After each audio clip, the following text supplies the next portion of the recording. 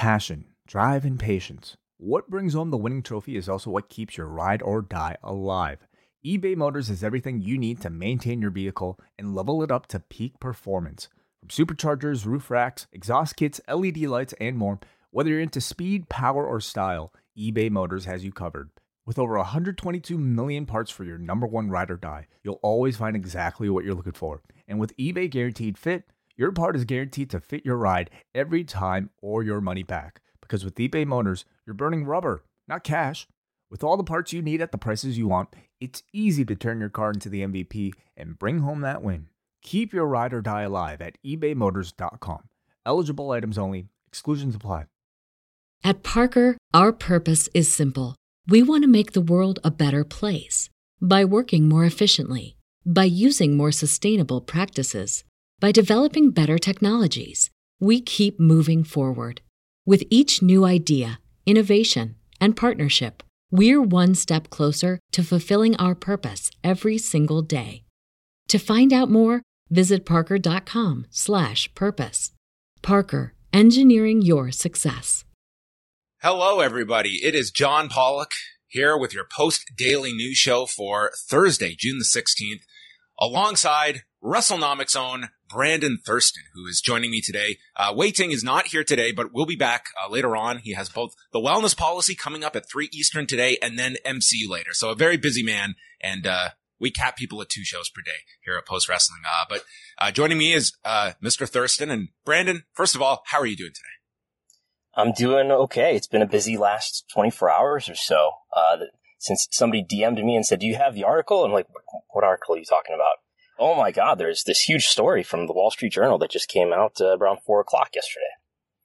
That is right. And that's, I believe I hit publish on my news update, and within 30 seconds, this thing drops. And it was, a big one, obviously, that we are going to be getting into. And we will be taking your super chats if you want to throw in any questions, the ones of which we are capable of answering. This story, obviously, millions of questions coming up, and we'll do our best to kind of recap things for people that are maybe just learning of this story and trying to figure out the details, what all of this could mean, which is going to be very open-ended. But the Wall Street Journal did put out a pretty explosive report on Wednesday, late afternoon, early evening.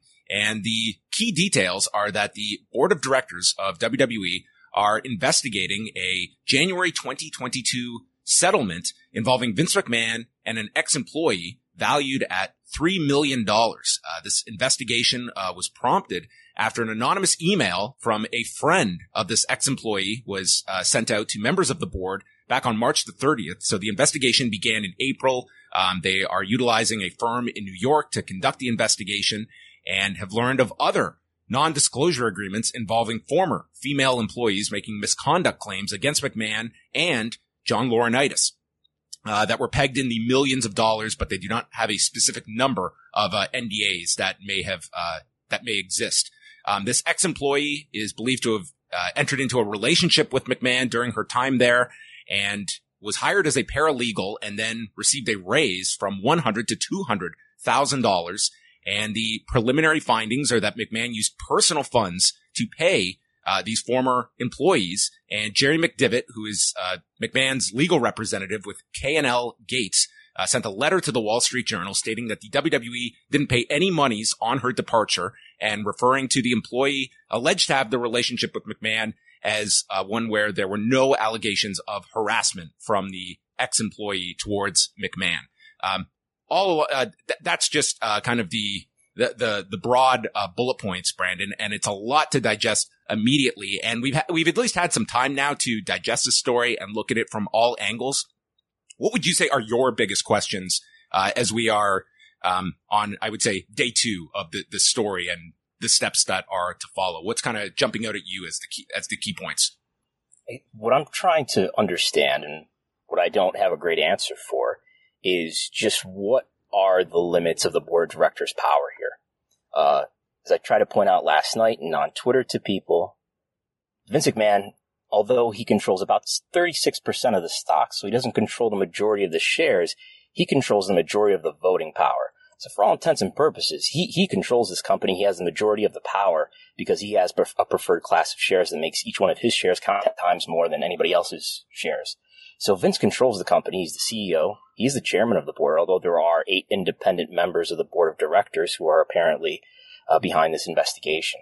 So it's just not clear to me what the limits of their oversight are in a situation like this, where you have a chairman, a CEO who is part of this, who's a subject of this investigation, and he controls the company. You can't really outvote him. So what's going to be the outcome of this investigation? Let's say, and if they find a lot of wrongdoing and they think that Vince should resign, what's to force him to resign? And what are the incentives that the board would even have for doing so unless they knew Vince was going to cooperate and go forward with resigning or with selling the company or whatever it might be? Or are they just going to find that, actually everything's okay here and it's not that big of a deal, and to try to sort of, I don't know, make it look like they did the right thing? But, this could be the beginning of something very big or not. I do have the sense, just sort of thinking this morning about the last 5 years or so that I've been following and covering the wrestling business, especially the business side of the wrestling business. And that Barrios and Wilson leaving in January 2020 is up there, but this might be the beginning of the biggest story that I've ever covered. Especially if it turns out that there's, if Vince McMahon is no longer in the position that he's currently in at the end of this. So those are my biggest questions right now. Yeah, I think we have kind of looked at, studying the history of Vince McMahon and scandals that have come this company's way, that there just seems to be a certain level of Teflon that Vince McMahon has seemingly been able to have in these situations, that you look at it and we just have this belief. And I mean, you've outlined it, like how insulated Vince McMahon is in this role as chairman of the board, and how many levels of protection are around him to be ousted, which I think people are still look at that as just could not fathom that happening. But you read this and I just see so many potential alarm bells, and the idea of picking up that rock and looking underneath it at the history of this company, and if other people could come forward, that there just seems to be many different areas that could explode into catastrophic outcomes. And the idea that nothing comes of this, I certainly am pessimistic on that. It's hard to see what is going to be the next shoe to drop. And it honestly, one of the most damaging things of all this could come down simply to $100,000 of this raise that this ex-employee received. And if this was a misappropriation of company funds and all of this other stuff, it all boils down to whether this $100,000 was appropriately allocated. Right. And I've been looking at the code of conduct. I've tweeted a few screenshots, portions from W's code of conduct, which is on their corporate website. And one of the notes that's on it is it's talking about things that all W personnel, which include members of the board of directors, executives, and so forth, aren't allowed to do. And one of them says that W personnel are prohibited from the grant or offer of an employment quid pro quo for personal intimacy. So maybe that's what happened, and maybe that's part of what's being investigated here in terms of what the Wall Street Journal reported. One thing that it reported is that this former paralegal went from having a $100,000 salary to having a $200,000 salary when she began to have an intimate relationship with Vince McMahon. So that's, and I've noticed that that's something that was added to the code of conduct, and I'm going to figure out what the latest version of it that doesn't include that. Because looking at previous versions of the W website, looking at the code of conduct within the corporate website, that portion of the code of conduct was not present until about 2020. So that's conspicuous that would be added relatively recently to a document that was otherwise pretty similar across time. You have the minor changes, but that was one of the changes. So that's pretty interesting. I think it'd be good to just point out sort of the timeline of some of these recent events here, in that what we get from the Wall Street Journal article is that an anonymous email was first received by the board of directors on March 30th.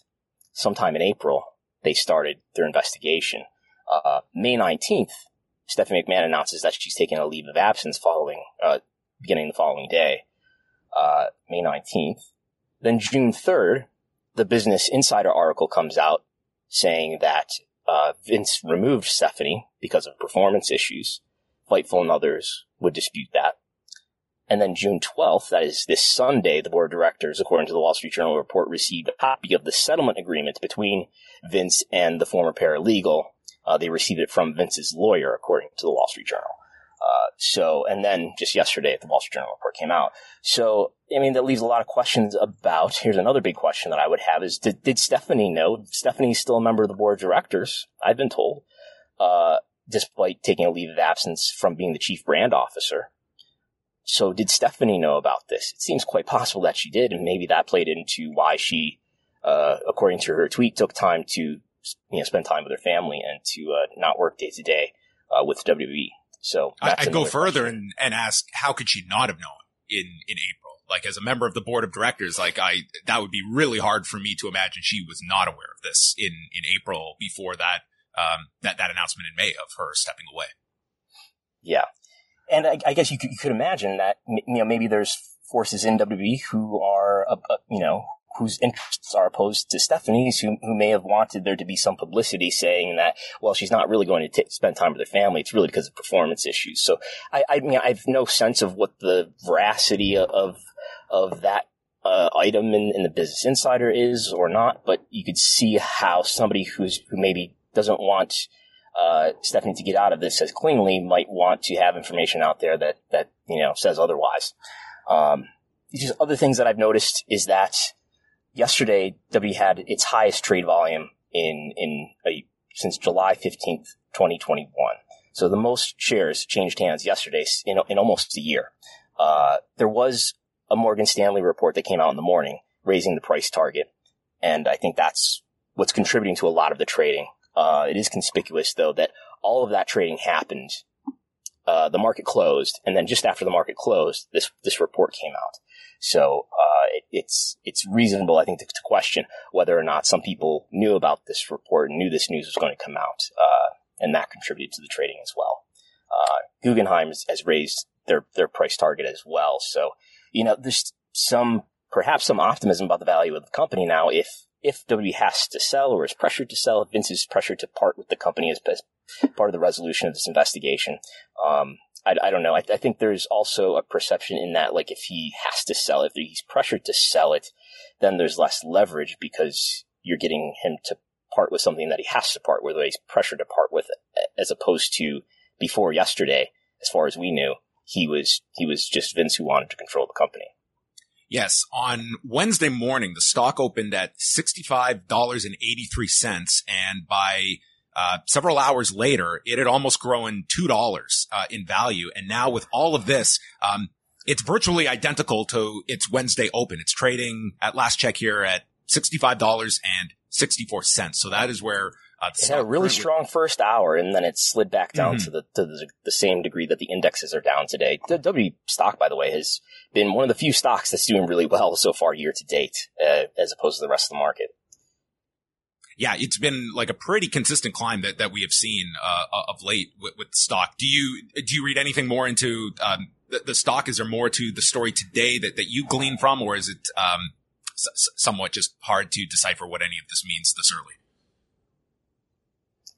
There doesn't seem to be anything in the stock activity today that indicates that the market's taking it one way or the other, just because it's down to the degree that basically the Dow Jones is down today.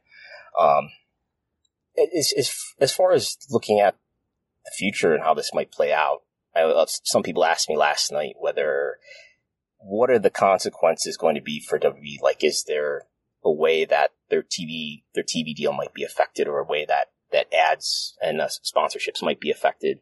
And something we've talked about in WrestleNomics before is the hierarchy of influence, in that, at the very top, there's Vince McMahon, and below that, there are, as far as who can actually influence change in the company, there are their business partners. And their biggest business partners are NBC Universal, Fox, Kingdom of Saudi Arabia, and various sponsors, including Snickers, famous for the Snickers doctrine, for getting WWE to actually change the name of the Fabulous Moolah Battle Royal. So I've asked around and I've talked to some people about, what are some clauses that might come into play here. We don't know, to be clear, we don't know what those contracts look like. Those contracts between WWE and their business partner and their TV partners have never been made public, and they're not going to be made public unless they're part of some discovery in some lawsuit that doesn't exist currently.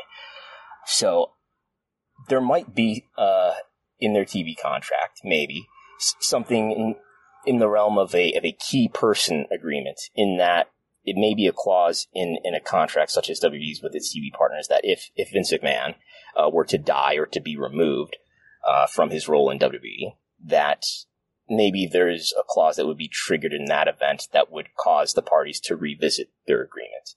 That's something that's possible. So we'll see if that plays out. But I hear people talk about the speaking out movement and the Me Too movement is something that could get momentum. And I think back to the 1992 scandals, and Between the Sheets just is in the middle, actually, of doing a big review of the 1992 scandals, including the Ring Boy scandal and things like that. And part of what came out in the process of that was the Rita Chatterton allegations of sexual assault by Vince McMahon in 1986. So it's if this is something that gets momentum in terms of being a public story, there are stories that could be revisited, and according to the report in the Wall Street Journal, there are additional agreements besides just the one that involves the former paralegal. There are a lot of stories, and there've been, I think comments made by Lita about how uncomfortable she felt with the live sex segment back in the mid-2000s. So I think there's no shortage of supply of everything from harassment to culture to assault, that if people wanted to come forward and endure the publicity and the public scrutiny and the risk to their careers, these are big ifs, if people want to endure that, this could roll into something bigger. But history has told us, especially when it comes to wrestling, that mainstream media doesn't necessarily take these kinds of stories as seriously when it involves professional wrestling, maybe because of the perception that people have about professional wrestling in the first place. Yeah, I would certainly echo as well what Brandon said. The Between the Sheets specials, I think, are very important to go back and really contextualize a lot of stories where you may have heard threads of these stories and various pieces of the information, but to have it all gathered together and with the context of this many decades later, looking back on it, I think it all does tie in together in a pretty significant way. And I had never even heard audio from Rita Chatterton until I listened to that just a week or two ago. I had heard of the Rita Chatterton allegation against Vince McMahon, but I'd never heard the audio or seen the video of the appearances that she made on television in 1992, and it's a compelling and powerful story. Yeah, I think that's certainly the case of when you read these stories versus actually the video or the audio that I think does resonate with people in a different type of way. When you are looking at this from the perspective of the board members, I think it's going to be natural of asking the question of how this got from a closed investigation into a mainstream outlet, and looking at like the idea of this information coming from a board member and what kind of penalties even could be attached to that of a board of director potentially disclosing this kind of information. These are questions I don't have an expertise in, but that's a whole other game of how this there are obviously some games of power that are going on here, and I think we are seeing them play itself out, whether it be in the Business Insider article and this as well. That is certainly from the outside looking in, that there are games at play here, major ones. Right. It's a good day to listen to the Succession soundtrack if you have access to it. So according to the Wall Street Journal report, they're attributing these facts to, according to documents and people familiar with the board inquiry. That could mean someone who's a member of the board of directors. The board of directors include 8 independent members of the board of directors who are not executives in WWE, and it includes a few who are, including Vince, who's the chairman, including Nick Khan, including Stephanie McMahon, including Paul Levesque.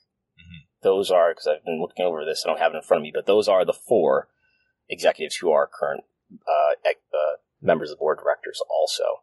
The other 8, I have the list here of Steve Koonin, Ignace Lahoud, Erica Nardini of Barstool, Steve Paimon, Connor Schell, Manjit Singh, Jeffrey Speed, and Alan Wexler would be the 8 independent board members. So that is like your 12-person board of directors that would be the focus of all of this, that are carrying this through.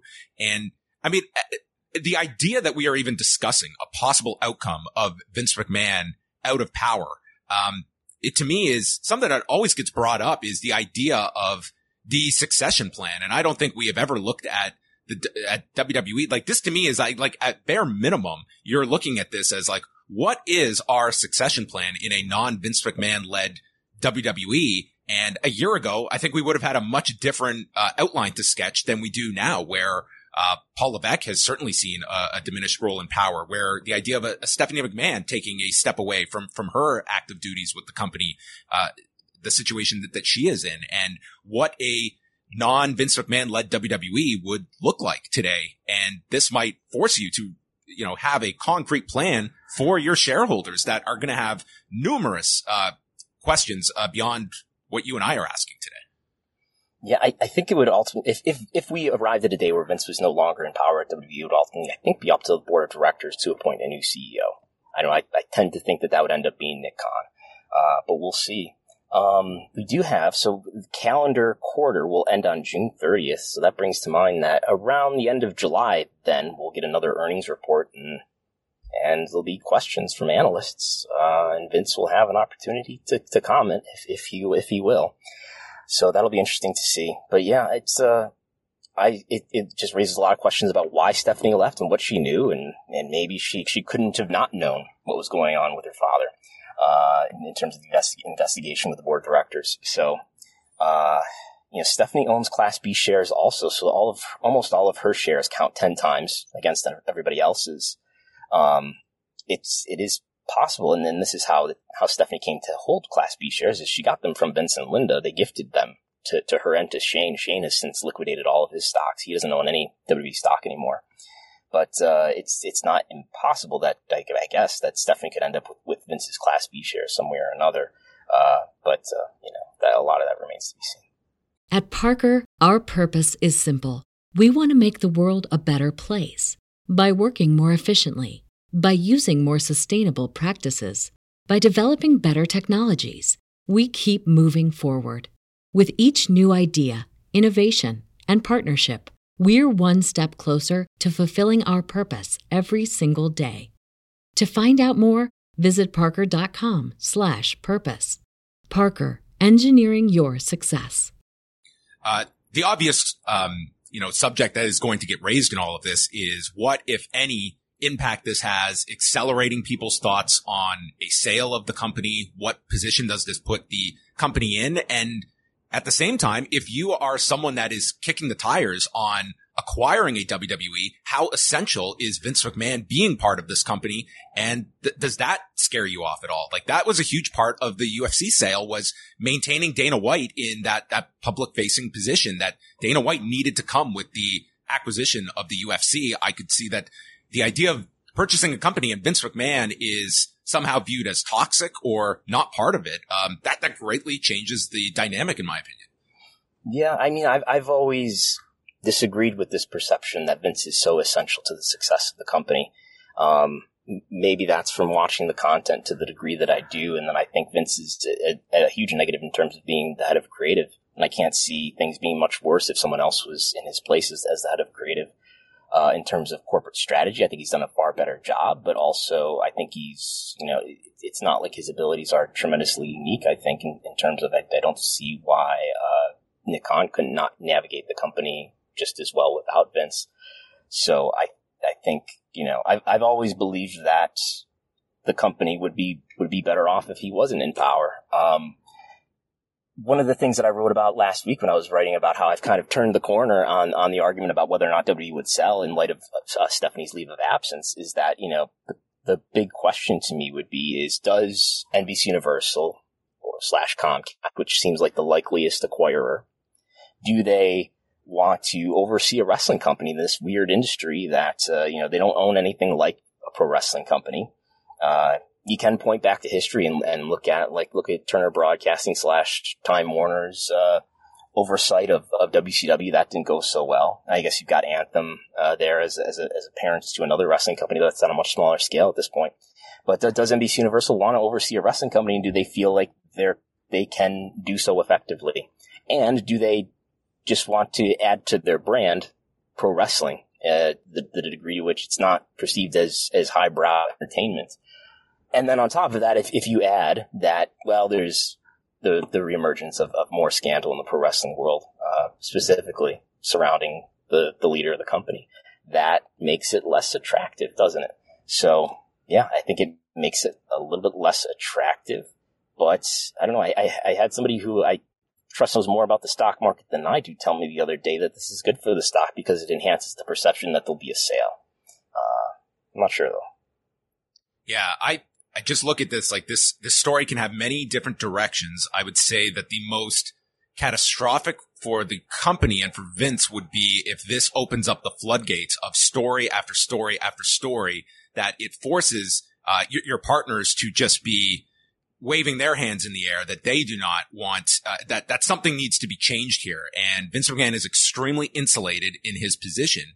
And that's why I am always somewhat negative to the idea that someone like that can be impacted. But we have seen major powerful figures fall in the last number of years. And if this becomes this is just the tip of the iceberg when it comes to other people coming forward, seeing, figures like this being paid out and they have just kept quiet, like this could explode in many ways. It could also be that it's like the aspect of the practices within this company are overlooked, and this strictly becomes was this a gross negligent use of company funds, and that's it. Like that becomes the poison pill in this entire thing. Like it's just, there's so many different directions it can go, and there's also the historical one of somehow Vince McMahon navigates his way out, and this is a hot story for a minute, and then something else takes the attention away. But the fact that a Wall Street Journal is on top of this, I think that gives this a lot of credence that there will be follow-up reporting to it as well, that this doesn't just fall apart. And Vince McMahon is going to be like front and center with this, and with a trial starting next month that we are 30 minutes into the show and have not brought up. Yeah, and I was given the impression by one of the writers of the Wall Street Journal article that there'll be more reporting. So we'll see. If so, there'll be at least one more mainstream article about this story. But yeah, he's got a trial with Oliver Luck coming up. I'm seeing, I get notifications almost every day related to that, and they do seem to be about to go to trial. We have a couple super chats here. One is, so is it a given that John Laurinaitis will be the fall guy in this, or is it bigger than a fall guy? And, bringing up, we haven't really gone into the Sasha Banks stuff, so I'm not going to go into that at this point. And does, Paul Stephanie move on from WWE out of this? Does this affect the view on wrestling products? Okay. So a lot of, kind of open-ended questions here, and ones that, I mean, it's, kind of hard to look at any, definitive conclusions or anyone being, removed here. Like this is, as much as we focus on Vince McMahon, John Laurinaitis is tied to this as well, with, the notion of past claims of misconduct against both of them. And that's certainly a part of the story that jumps out at you when you see claims of misconduct being alleged. I think really what determines what happens from here is what the board finds, what they find becomes public, and to what extent the mainstream media takes this seriously and really covers it and gives it a lot of scrutiny. If there's never another mainstream article about this, then it doesn't trickle down in all likelihood to causing trouble with their important business partners. And then the pressure will be for this. But we'll see. I think you have hit it. I think the Snickers doctrine is the one I look at here, is that ultimately this comes down to pressure for a Vince McMahon to resign. And I think that is going to take I cannot even believe like the pressure it would take. Like this is a company that has really, when it comes to controversies, and this is at a different level, that dig their heels in and they get through the fire and they move on. And I think that was really demonstrated, a month after Jamal Khashoggi. They went through with the show and they faced scrutiny. They faced a stock drop and they got through it. They got paid for it and they have gone back. And the criticism has been less and less every time that they've gone. And now we're seeing pretty much golf going through this exact same thing. And it is amazing to hear the commentary that is verbatim what we have been talking about over the last number of years. These same questions. And at the end of it, you have golfers that are going through with this and they're going to withstand the storm and ultimately get paid. Yeah. I mean, everything that I've learned about Vince McMahon and the way he deals with public relations problems is that he just tries to ride it out. And, like you mentioned, that basically worked in the case of the controversy after the Jamal Khashoggi murder by Saudi agents. They went forward and they had, their Saudi events, even though there were reports and rumors that maybe they were going to relocate it. That never happened. And they just, sort of wait it out and ride it out. And, it's not so much about moral principles. Chris Ely writes, "Hey, John and Brandon, how comparable is Vince McMahon's situation to Donald Sterling's scandal, with the Clippers?"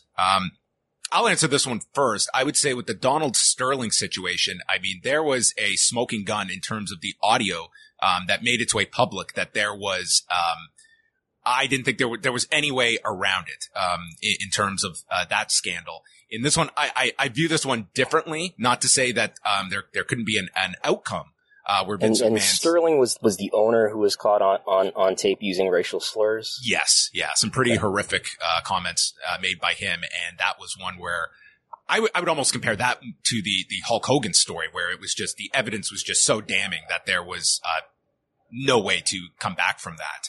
In this one, it's again, it's going to come down to the board's findings, but it is not like we have some, a video of misconduct being shown. That would be a different case. I don't view them as similar, although outcomes, it's hard to say at this point if they couldn't resemble one another.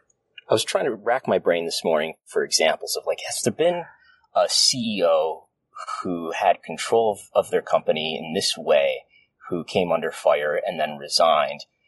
And one case that came to mind was Travis Kalanick from Uber, who, he allegedly, he oversaw a lot of sexual harassment and discrimination, and he knew about it and protected people. He's a founder of Uber. He had preferred class shares, but probably through funding, he held such a low number of preferred class shares at that point that he did not control the majority of the votes. And he did resign. I don't know the details of that story, and people can certainly look it up and read more about it. But that is not a perfect case. Vince has the majority of the control of WWE. I think you took this question on your show on Wednesday night, but Jake is asking about just the idea of Vince McMahon ever taking this company back private. I would seem like that is not any kind of likelihood of happening at this point, and probably not a conclusion that we are going to see here. So why do companies that are public go private? Because they don't want to have to deliver on shareholder interests, I guess. I don't believe that Vince has enough cash to make that happen on his own. That would be more than $3 billion in cash. He's got probably, something like more than $2 billion of net worth, perhaps, but that's not cash. That's largely WWE stock, which is a pile of stock that he would need to add to in order to take it private. So he would have to find investors who want to cooperate with him for what gain? If it's not to make money and to gain market value on the asset that you own, if it's just to sort of protect Vince's activities, I don't know what the incentive would be. Yeah, I think that many different directions you can take this. I can certainly say that just based on the available information that we have, one thing that is very clear to me is just the level of just reckless that this was to engage in a relationship with a subordinate in your company. And you can label it consensual, but I think it certainly does bring into question this obvious power dynamic that exists here of Vince McMahon over anyone that is working in his company. And there are a reason that companies forbid this type of thing. So at the very least, like, this is reckless behavior that he engaged in by entering a quote unquote consensual relationship with an employee. And it sounds like this is not the only time that happened, according to the Wall Street Journal article. Yes. Someone bringing up the CEO of Papa John's being comparable. I'm not super familiar with that particular incident. I think similar in terms of racial slurs and that part I knew, but not in terms of the ownership situation. But potentially as well. All right. A lot of people here throwing in different questions, but we are going to wind things down. If you want to listen to more, Brandon and Chris Gullo put up a bonus show on Wednesday night on the WrestleNomics YouTube and Patreon that you can go check out. And do you think you will have enough to talk about this coming Sunday on WrestleNomics? Oh, I'm sure. Because, I mean, for one thing, like, honestly, I'm trying to learn more about this. I'm going to talk to a few more people who may be able to enlighten and inform my analysis of this. So for sure, we'll have more to talk about on Sunday. Sunday at 11 a.m. Eastern, we stream it live on YouTube. And then, of course, you can find the audio on your podcast app, WrestleNomics Radio. Yes. And again, Wei Ting will be back today at 3 Eastern, chatting about Out in the Ring, the documentary, and he'll be joined by several guests, including Jordan Goodman, his co-host, Neil Flanagan, and the director of the film. So that's coming up later today. MCU later tonight. And we were scheduled to be joined by author Stephen Bell today. He has written the new book on the British Bulldogs. He'll be coming up on Monday after this news drop. So you can look out for that. And of course, you can check out WrestleNomics Radio every Sunday on their feed, as well as here at postwrestling.com. We'll have the latest on this story up at postwrestling.com. And thanks to everybody for tuning in. That will conclude your Post Daily News Show.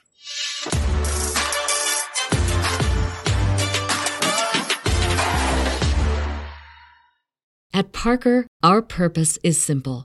We want to make the world a better place by working more efficiently, by using more sustainable practices, by developing better technologies. We keep moving forward. With each new idea, innovation, and partnership, we're one step closer to fulfilling our purpose every single day.